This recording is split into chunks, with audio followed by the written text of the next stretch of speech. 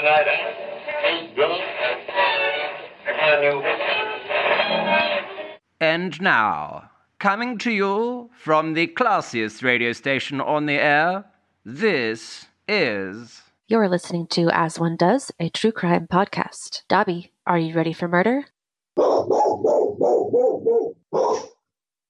I'm Meg, here with my pit bull Dobby, talking at you from the murderous Pacific Northwest in Washington State. Things get real murdery up here and all along the West Coast. I was inspired to start my own podcast through my true crime obsession. Although it is just me and my dog sitting here chatting up true crime, my podcast will naturally be sprinkled with sarcasm, some humor, many curse words, because why the fuck not? Okay, so we know this is a true crime podcast. Great. Fun times. Coming from Washington State and the West Coast, there is a fucking laundry list that never ends of true crime cases. Although I will talk about some of the more well-known killers from time to time, I want to focus more on not-so-well-known cases. The people who aren't talked about enough, or not at all. On As One Does, you'll find a reprieve from death and doom with tales of Dobby my dog, his current bow tie, current things that he is up to because he is quite the character, and most likely current books I'm reading. So, join me every other week as I tell the tales of true crime, remembering the lives that have been lost to all the murdery motherfuckers out there.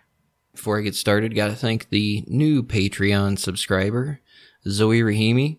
I do greatly appreciate it. I hope you're enjoying your backlog of episodes that you got. And for anybody else who wants to join Patreon, you can go to patreon.com/mysterious-circumstances and check out the tiers. And also, if you just want to do a one-time donation, you don't have to do Patreon. You can just go to Venmo. You can go to @MC Podcast, make a small one-time donation, buy me a beer, cup of coffee, whatever the case may be. After this episode, I will not read reviews. I do have more than a few reviews to read, but I'm going to save them for the next episode. And that does include a nice little one-star review as well. So, with that being said, on with the show. This podcast contains adult content. Some of the themes or topics may include information on murder, kidnapping, torture, dismemberment, maybe some demonic content, with information on possessions, and paranormal activity. This podcast will also include explicit, horrible, and foul, socially unacceptable, totally uninhibited, adult themes language. So if you're easily offended, if you're easily triggered, then I highly suggest you turn this off now, and if not, just keep in mind, parental discretion is advised. Sean Dickus says he walked into a nightmare when he entered his house and found his wife China and 10-year-old son Blake dead Monday evening after he got off work. Franklin police are searching for the person who killed a woman and her 10-year-old stepson inside their home. Crime scene investigators spent the day at the house gathering more evidence, and so far they haven't identified any suspects in the murders of China Dickus and 10-year-old Blake. The coroner says China Dickus died of multiple stab wounds. Her stepson was also stabbed, but he died of blunt force trauma. And it's pretty upsetting to me that someone could do that to his family like that. I mean, this is a new family that's starting out. There's a cry for help from everyone here. They want answers. They want justice. This makes no sense to any of us, and it doesn't make sense to the community. There's a lot of unanswered questions. A lot of people are asking the question why, and there's really no answer as to why. Because it just can't go unsolved. They were just brutally killed. For no reason. Detectives still haven't named any suspects.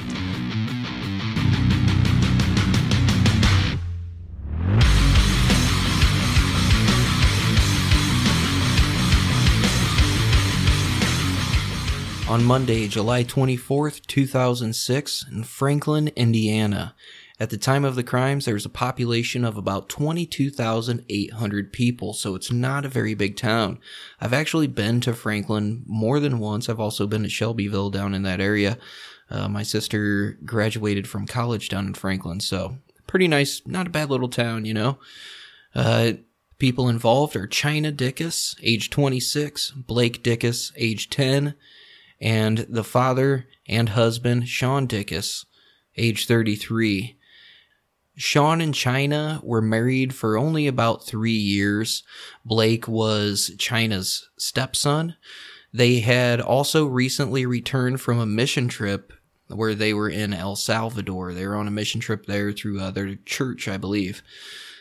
They lived in Brannigan Woods subdivision, which is off of US 31 on the north side of Franklin. It was a new home. They had only lived there about a month. And here is the timeline of events. Early on in the day, China was supposed to drop Blake off at his grandmother's house, and she called her and wanted to keep Blake a little bit longer. She wanted them to have lunch with his dad. Blake was to go to his biological mom's house later on that evening to watch it. They were going to go watch a movie. Between 12:45 p.m. and 1:45 p.m., Sean comes home from work for lunch. After he leaves, he goes back to work, and then later on comes back at right about 5 p.m. Sean comes home, he opens up the garage door, walks in. He noticed the garage door was open. He walks in and just finds an extremely bloody scene. China had been stabbed numerous times. Blake had been stabbed, asphyxiated, and his eventual cause of death was blunt force trauma to the head. Sean at this time goes outside and he starts screaming, and he actually vomits out in the front yard, and he calls 911 at approximately 5:14 p.m. After the police and the coroner show up, they're there for a little while. That, unfortunately, is when Blake's biological mother shows up. She hadn't heard from China or Blake, so she decided to drive over to the house, and that's basically the scene that she drove up to. Coroner van and police tape and bad situation. And, you know, this was a little bit of a tough episode. And, you know, I don't like doing episodes with kids. This is a very solvable case, though, so I felt like I really wanted to do it. That would put the crime between 1:45 and 5 p.m. Well, this is what Sean had to say about coming home. Quote, "I remember pulling into the house. I didn't see anything unusual until I pulled into the driveway. I pulled into the garage and noticed the kitchen door was open to the garage. That's not unusual. Sometimes she'll leave the door open or be waiting there for me at the door. But that wasn't the case yesterday. I took off my shoes as usual. I entered the home. I noticed things were not right in the home, and I proceeded throughout the home and found my worst nightmare. It's just been unreal. It's unimaginable. I feel like I'm just along for the ride." End quote. There's limited information on this case, okay? So it's not going to be the longest episode in the world.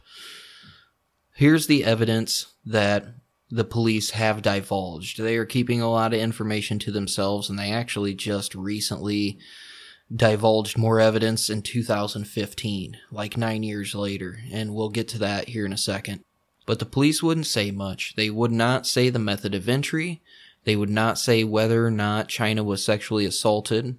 They would not say if anything was taken from the home. They won't say the time of death, and they will not say the type of weapon used, whether it be China or Blake. No type of weapon used. They won't divulge that. They did say they got a 2x4 with blood on it at the scene, but they won't say whose blood is on it, and they won't say if it's from the scene or if it was brought there. Now, here are some of the facts involved in this case, and this is where it gets a little bit weird. There were multiple break-ins in this area. There were 4 burglaries that same year, and there was one the following year. All of them shared the same method of entry. It was T-shaped cuts in the screens of windows. All of them were in the daytime between 8 a.m. and 4 p.m. All of them were Monday through Friday. And all of them were in a half-mile radius of the Dickus home. There was actually one robbery on the same day of the Dickus murders, and it was on the same street even, 4 houses away. And it should also be known that all the break-ins had the fridge ransacked. The neighbor's house, the one 4 houses away that was robbed that same day of the murders, There was some light ransacking. They went through and they tore up some rooms. They were looking for whatever they could. They stole some bicentennial coins, some jewelry. They stole a class ring with a square red stone. The class ring said Maine Township High School East Warriors. And they also stole a 1-gallon Tupperware pitcher that was full of lemonade at the time. And then they also took some food from the fridge. The area break-ins were in Brannigan Woods, Oakleaf Manor, Cumberland Commons, and Deer Trace. Should also be known that there was lots of construction going on at this time. Like I said, the Dickus home was only like a month old. It was a super new home. It was a very new subdivision. They were still constructing the subdivision. They were doing construction on the school. All of this stuff was under construction and being built at this time. Should also be known, later on, an inmate from Florida contacted the Franklin police and did confess to these murders. But since the cops held back info, they were pretty easily able to prove that the guy was not even a suspect. Sometimes, that's why the cops do things like that. And in this case, it did work. Now, before we start going through a couple of the theories, like I said, there's not very much information. The cops have not divulged very much information on this case. Before we get into the theories, let's hear a word from our sponsor. So let me ask, do you experience stress or anxiety, chronic pain, or have trouble sleeping at least once a week? You are not alone. Many of us do. Personally, I do struggle with anxiety. I also struggle with, having a hard time sleeping at night. I use Feel CBD to help me conquer both, and it's all natural. That's one of the best parts. I was looking for something that could help that was not pharmaceuticals.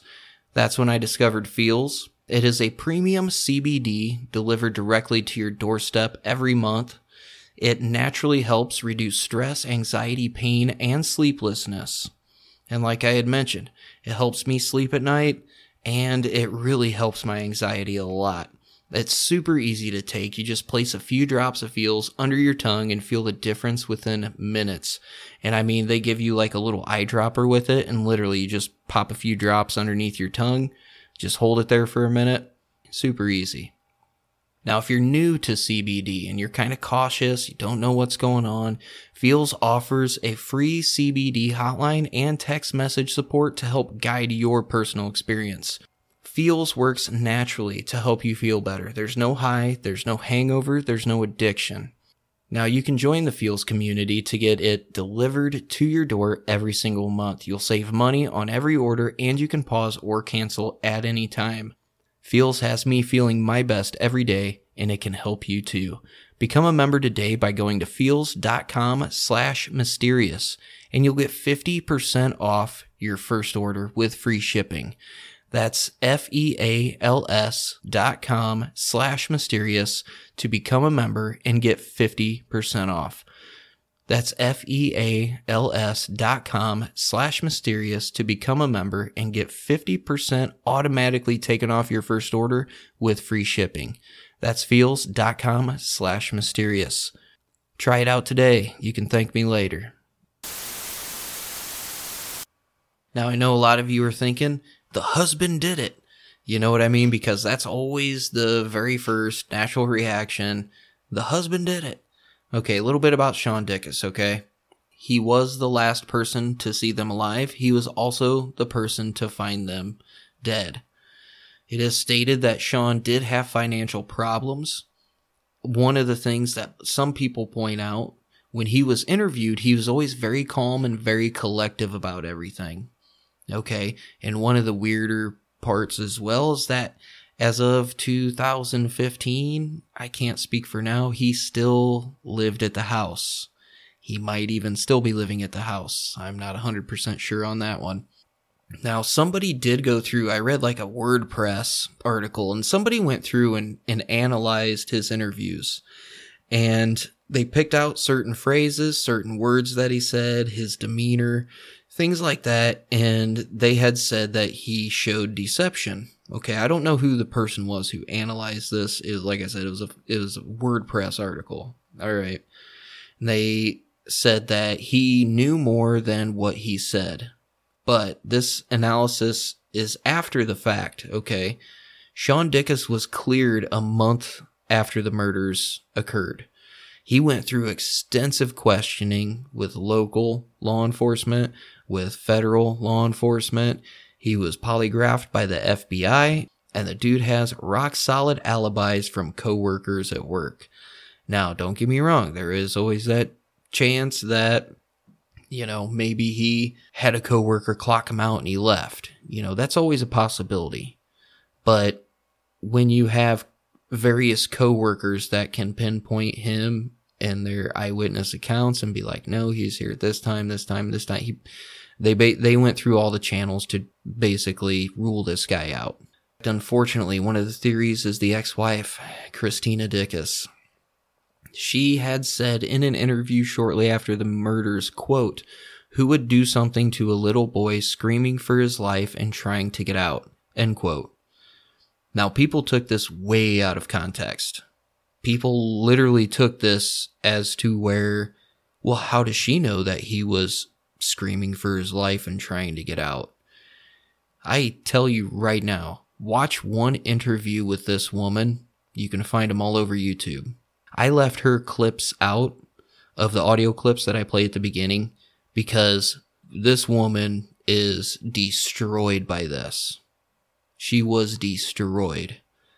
I honestly do not believe there is any way that she is any way connected with this. There is no way. All right, one of the other popular theories is construction workers. Like I had mentioned, there was lots of construction going on at this time in the subdivision. They had the time frame. All these burglaries and the murder happened middle of the day. All of them were through the week.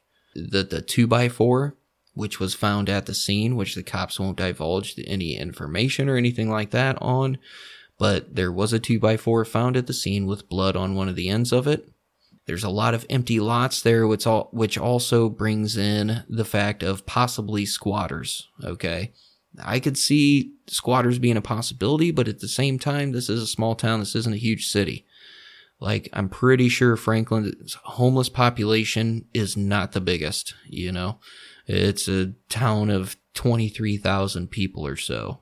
Don't get me wrong. Every small town has their problems.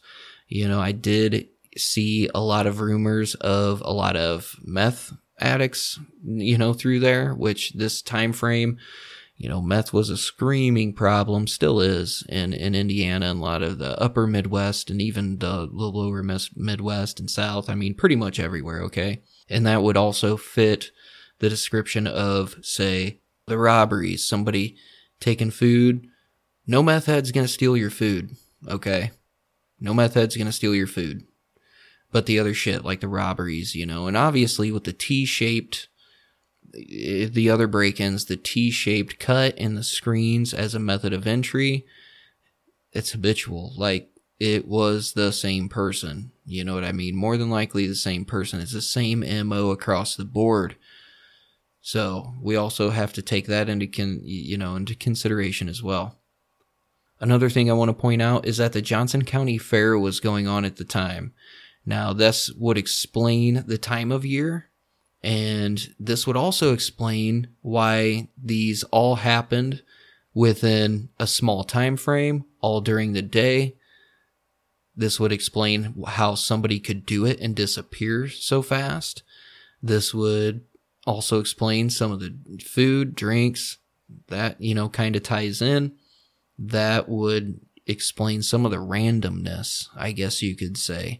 There's no real, there's an MO here, but not really. Like, there's an MO to a small extent, but overlooking the larger picture, they're different. The crimes are different. So, if that makes sense, if you understand what I'm saying there. Now, somebody did profile a possible suspect in this case. I cannot say 100% sure who this person was that profiled it, but the person said it was more than likely a young, unsophisticated, impulsive teen who was emotionally immature, and one of the reasons would be the overkill of Blake. he was, the center of the rage and possibly center, they were scared of him. Maybe he popped out of nowhere and scared them, because adult males rarely focus violence on a child. They were kind of possibly rattled or scared by Blake while they were trying to do or did whatever to China. The person was not a pro-criminal, someone angry or acting out. Didn't know anyone was home. That was a good possibility. And maybe China was the target, and then they were surprised by Blake. And again, the not a pro-criminal suspect theory would fit the 2x4 that was found at the scene, because that does fit the construction worker scenario as well. Now, here's one of the cool things about this case, and I say the word cool very, very lightly. In 2015, 9 years after the murders happened, the VDOC Society gets involved.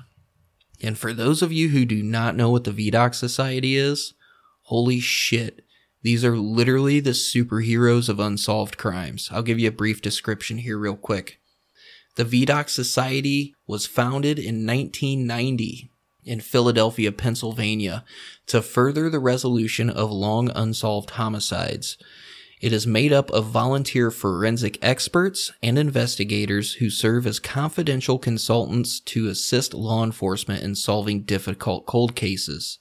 Its members include profilers, criminologists, forensic scientists, medical examiners, active and retired law enforcement agents, prosecutors, polygraph examiners, and several others that are skilled in solving these kinds of cold cases.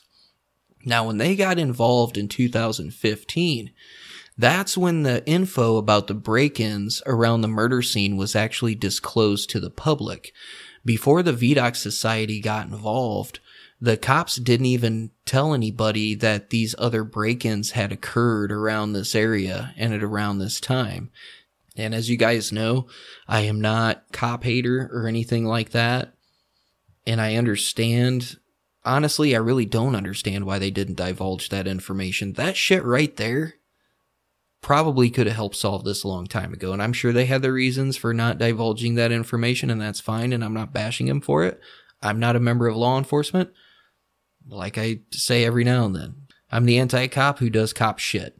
But I also have a huge respect for law enforcement, what they do, and that information was crucial. That should have been divulged in 2006. I think that would have helped out a lot. But until the VDOC Society got involved, the police did not release that information to the public. Now, in 2015, when they did get involved, he basically went through the whole case and said, listen, put these little bits of information out to help. Like, don't divulge everything, but put these bits of information out. So that's what they did, right? One of the other pieces of information that they did put out was the method of entry into the Dickus home, which also coincides with all the other break-ins. The method of entry was a T-shape cut into the screen. Detectives and all law enforcement around believe that if they can solve the break-ins, they'll solve the murders, which makes fucking sense, which is why didn't you say this in 2006, guys? Come on. So check this out. In July of 2018, because of the April Tinsley case up here in Fort Wayne getting solved by DNA, the law enforcement decides to send in some of their evidence for retesting for DNA, okay? Because technology has dramatically improved over the course of time. And detectives, as of 2018 in July, were working with the Indiana State Police Crime Lab to have this evidence retested that was found in the home the day of the homicide. And as of now, January of 2020, there has been no word on that. But the law enforcement there in and around Franklin are very adamant that this case will eventually be solved by DNA. So, if you have any information that you can give to the Franklin Police Department about this case, about any of the evidence that I stated, especially the ring, bicentennial coins, things like that, call the Franklin Police Department at 317-346-1142. You can also remain anonymous by calling 317-346-1100. A reward of $25,000 is being offered for information leading to the arrest and conviction of the person or persons responsible for the murders of Blake and China Dickus. Before we go, I do got to give a huge hats off to the Franklin Police Department. They are not letting this case go. Like, they are still adamantly working it.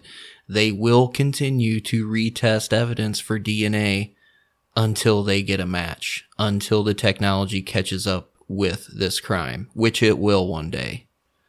So, if you have any information, call those numbers that I stated. All right? With that being said, catch you folks on the flip side.